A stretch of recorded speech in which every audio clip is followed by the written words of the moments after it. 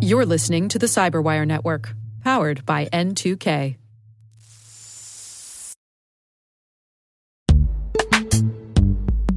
And now a word from our sponsor, Netskope. Netskope is a worldwide leader in SASE and Zero Trust. Its unified platform, Netskope One, provides optimized access and Zero Trust security for people, devices, and data anywhere they go, helping customers reduce risk, accelerate performance, and get unrivaled visibility into any cloud, web, and private application activity.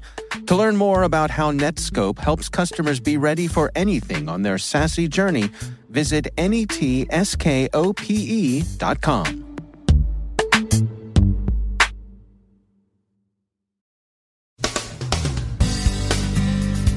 The Kudankulam nuclear power plant confirms it had malware in a business system, but that control systems were unaffected. Franchising coordinated inauthenticity.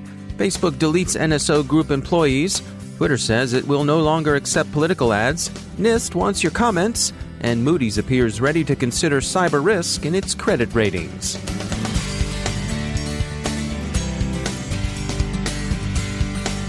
From the Cyberwire studios at Data Tribe, I'm Dave Bittner with your Cyberwire summary for Thursday, October 31st, 2019. Reports of a cyber incident at India's Kudankulam nuclear power plant have been confirmed. Reuters quotes a statement from the Nuclear Power Corporation of India Limited, acknowledging that it had found malware on a computer connected to administrative systems, but that control systems were unaffected. Various sources say the malware was D-Track, an information stealer associated with North Korea's Lazarus Group. D-Track has recently affected Indian financial and research institutions. It's worth noting that malware in a business system doesn't necessarily mean that a control network has been compromised.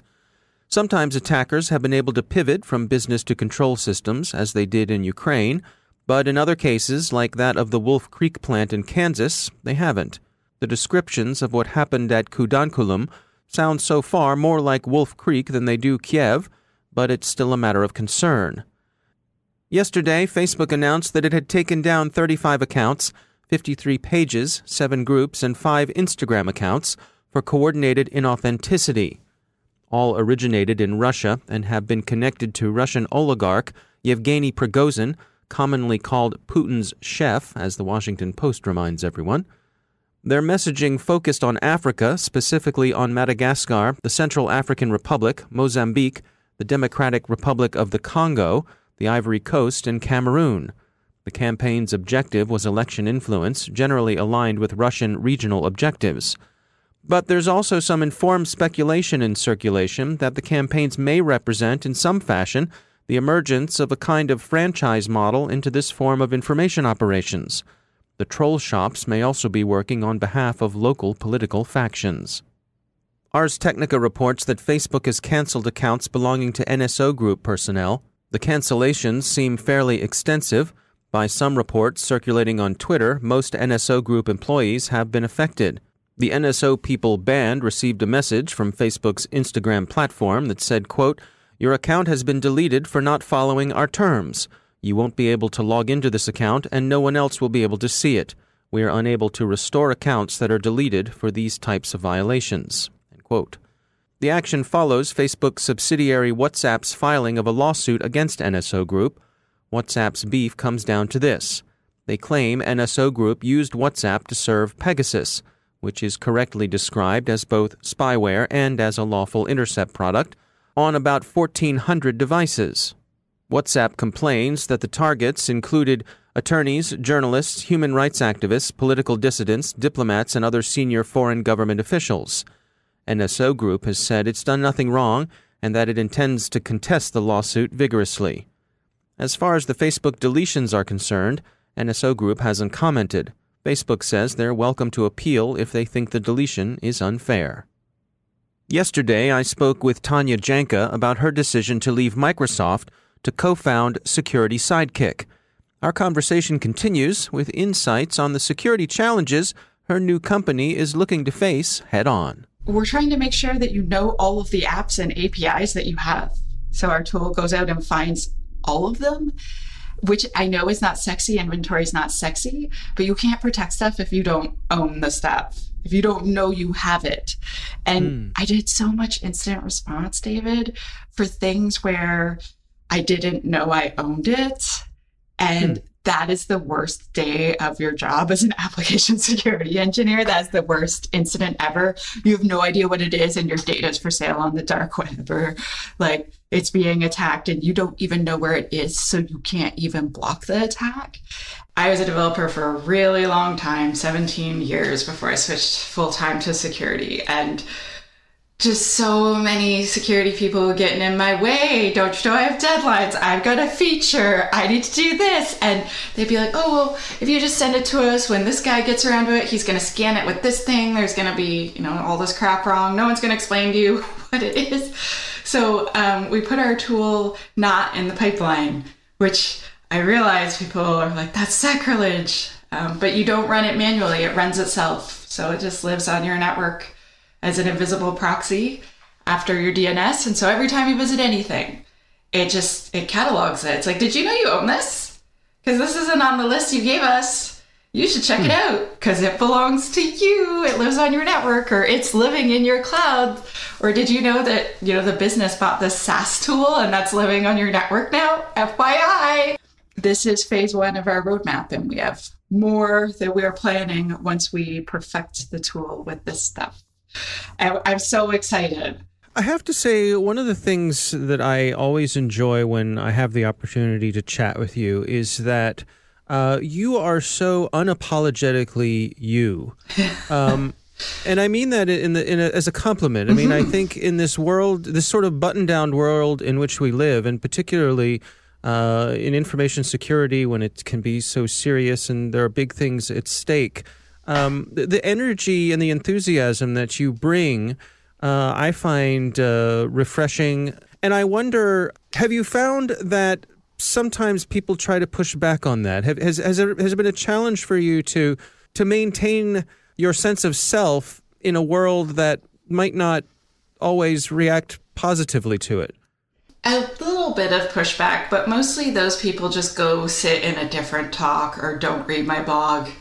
I have had some feedback from conference talks like, oh, she's, so bubbly and effervescent. It's hard to take her seriously when she's not being serious. I am serious. It doesn't mean I can't be in a good mood about it or be really excited that I made this giant pipeline or whatever the thing is that I did.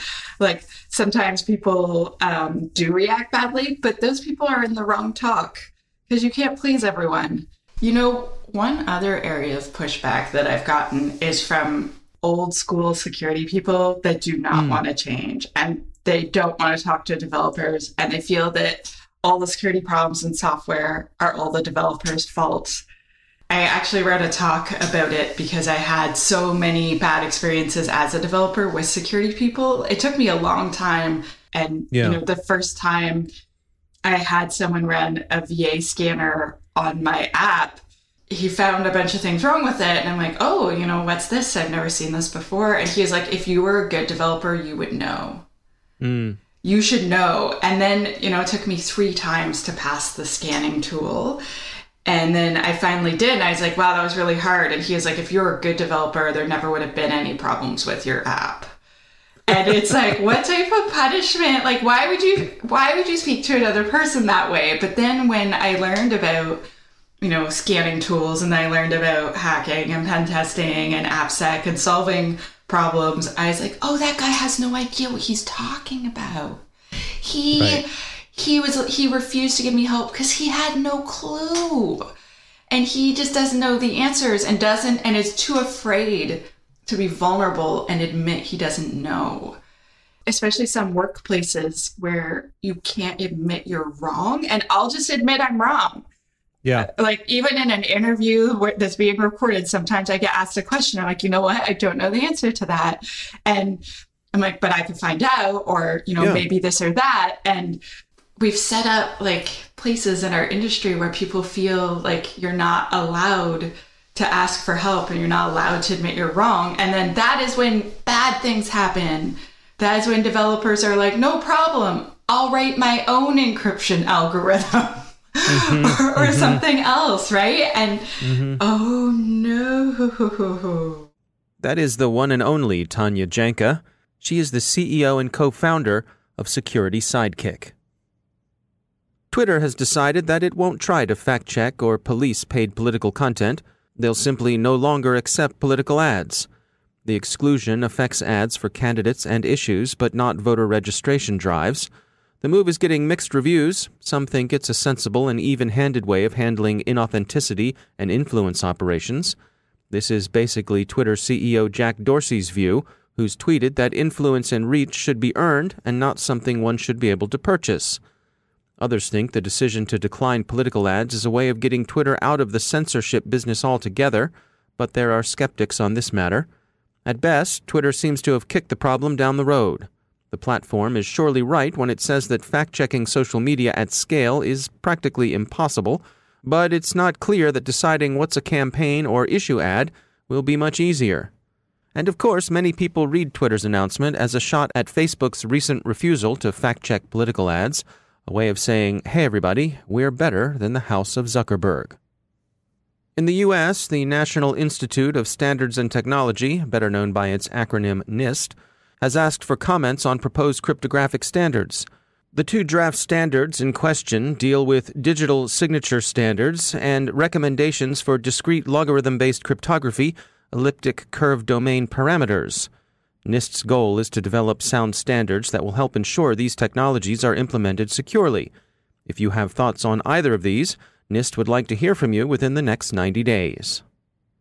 And finally, credit rating company Moody's made a presentation at Energy Tech 2019 on the credit and financial implications of cyber risk. Control Global welcomed Moody's perspective as providing those responsible for control system security a key to the boardroom. The highest risk sectors are the ones, as Control Global puts it, that, quote, rely on technology, are highly interconnected, and have limited ability to revert to manual operation, end quote. Cyber attacks that have an operational impact can be expected to have an effect on credit ratings. We've seen insurance affect security practices and risk calculations. They can now be expected to affect credit. Even if you're self-insured, as some power utilities are, everybody needs credit.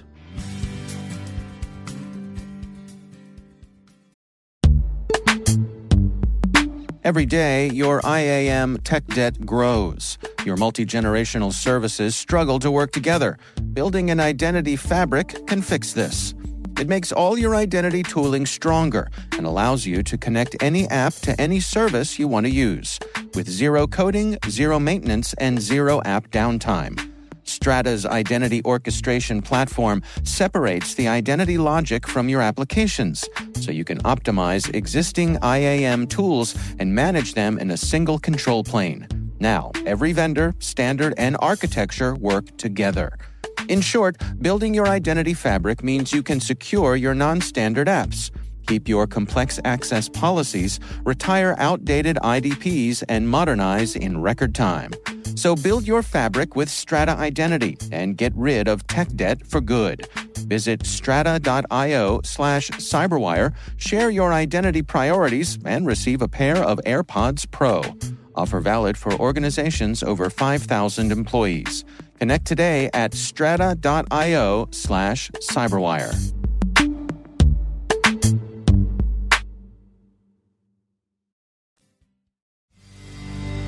And joining me once again is Ben Yelin. He's the Program Director for Public Policy and External Affairs at the University of Maryland Center for Health and Homeland Security. Ben, always great to have you back. We had an article come by. This is from a website called Hackaday that primarily is for hardware hackers. And it's written by Jenny List, and the title is Europeans Now Have the Right to Repair. And that means the rest of us probably will too. What's going on here? So anytime we get a refrigerator, dishwasher, etc., there's sort of an expectation that if one of the parts doesn't work, we can just return it to the manufacturer and, they'll give us one in working condition, or they'll fix whatever issue is affecting that device. Sure, warranties. Exactly. Yeah. The truth is that in the United States, at least, there aren't rigorous legal protections for warranties for those devices, and that leaves the consumer behind. Obviously this is to the delight of manufacturers who don't want to have to pay to produce a new item. Well, also, I can imagine if my dishwasher breaks down and I look for a replacement part, I'm handy, I'm capable of doing something on my own, but those replacement parts have been discontinued. That means instead of fixing it, I'm going to have to go out and buy a new dishwasher. Exactly. Yeah. Which means you can't go to your local home supply store and do it yourself, even if you are a handy person. Right. So the upshot of this article is that the European Union is introducing new rules governing what's called repairability. The law in the EU will mandate that certain household appliances and other devices, so they're talking about washing machines, dishwashers, refrigerators, TVs, anything you can think of, any of those items for sale within the EU have to have a guaranteed period of replacement part availability. And those replacement parts must be designed so that they can be worked upon with standard tools, whatever that means. So probably things one would have in their toolbox. Right. So how does this affect us in the United States? So as we saw with GDPR, when you have a rigorous regulatory standard that comes out basically on anything that applies to the European Union, multinational corporations are going to be forced to change their policies writ large to apply. So you and I got a million different emails when GDPR was going into effect saying, we've updated the Verizon terms of service. Right.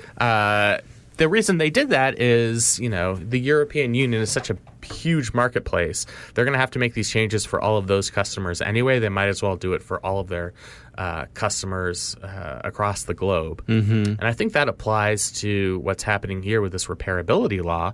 Because it's being introduced in the European Union, device manufacturers are going to have to adjust their business practices to comply with this law. And while they're doing that to comply with the European law, it's necessarily going to filter down to the United States.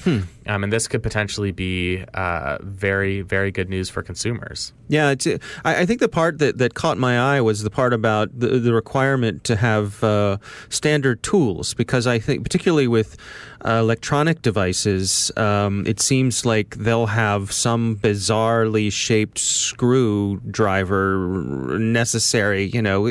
Here's our new dodecahedron shaped screwdriver that you must have in order to unscrew this, and you can't go buy that at the local hardware store. Yeah, I'm very curious as to how they define standard tools. As someone who's put together a lot of IKEA furniture recently, nothing is ever completely standardized. Right. There's going to be one screw that works. Yeah, as you said, with this particular device. Well, at least IKEA has at least they're kind enough to include the tools with the. Well, exactly. I guess they have to. You're putting it together yourself. But now, maybe that's something we'll see as a result of this law in the European Union. Oh, interesting. They'll right. prepackage the tools with the device. Right. Is it cheaper to throw in a customized screwdriver than to change all the screws in the device? Almost certainly, I would say yes. Now, I wonder if that would satisfy the terms of the repairability law. My guess is that it probably would. Of course, there's the problem of you get this device, you put the package in some corner of your basement. It has the tools in it. Right. 5 years later, you clear out your basement. 10 years later, the device breaks. And so is there still sort of a repairability element? The other sort of downside to consumers that they mentioned in this article is that the repairs don't have to be directly available to the consumer. They can just be available to the manufacturer. So the spare parts, in other words, aren't going to be made directly available to the consumer. They're going to be released to the appliance repair trade. I see. So that means that the consumer is going to have to go seek those spare parts from the repair trade. So that could be that's another hurdle that the consumer is going to have to go through to get access to something that would fix these devices. Yeah, that's interesting. All right, well, it'll be fun to see how this trickles down to us here in the States, but interesting development. Yes. Ben Yelin, thanks for joining us. Thank you.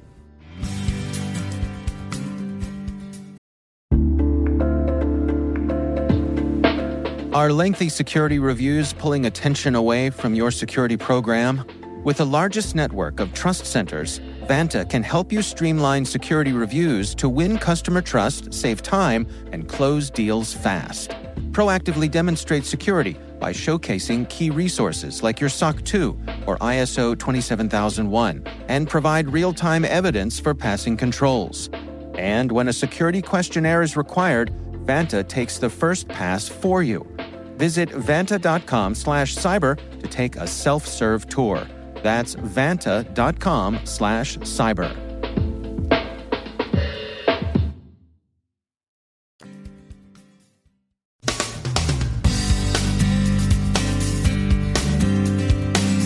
And that's the Cyberwire. For links to all of today's stories, check out our daily briefing at thecyberwire.com. And for professionals and cybersecurity leaders who want to stay abreast of this rapidly evolving field, sign up for Cyberwire Pro. It'll save you time and keep you informed. Listen for us on your Alexa smart speaker, too. The Cyberwire podcast is proudly produced in Maryland out of the startup studios of Data Tribe, where they're co-building the next generation of cybersecurity teams and technologies. Our amazing Cyberwire team is Elliot Peltzman, Puru Prakash, Stefan Vaziri, Kelsey Bond, Tim Nodar, Joe Kerrigan, Carol Terrio, Ben Yellen, Nick Valecki, Gina Johnson, Bennett Moe, Chris Russell, John Petrick, Jennifer Iben, Rick Howard, Peter Kilpie, and I'm Dave Bittner. Thanks for listening. We'll see you back here tomorrow.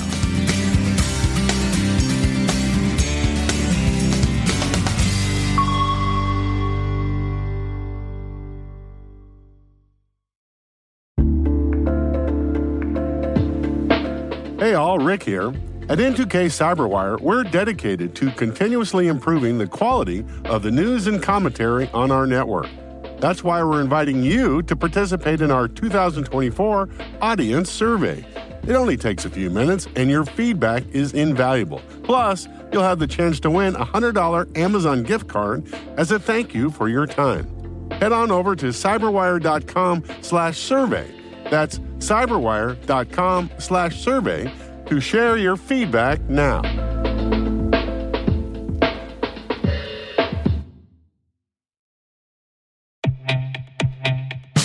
And now a word from our sponsor, SpyCloud, the leader in operationalizing cybercrime analytics. Traditional threat intelligence is a thing of the past. Cyber criminals are stealing vast amounts of credentials, session cookies, and financial data every day, and it's hard to keep up. SpyCloud is the trusted partner businesses turn to fully understand their darknet exposure risk and neutralize threats before it's too late. SpyCloud alerts your organization as soon as an employee or customer's data appears on the darknet, so you can act faster than bad actors to prevent cyber attacks like ransomware, session hijacking, account takeover, and online fraud. With insights from the industry's largest repository of recaptured data, protect the digital identities and systems most important to your business. Get your free corporate darknet exposure report at spycloud.com/cyberwire and see what information criminals have in their hands today. That's spycloud.com/cyberwire.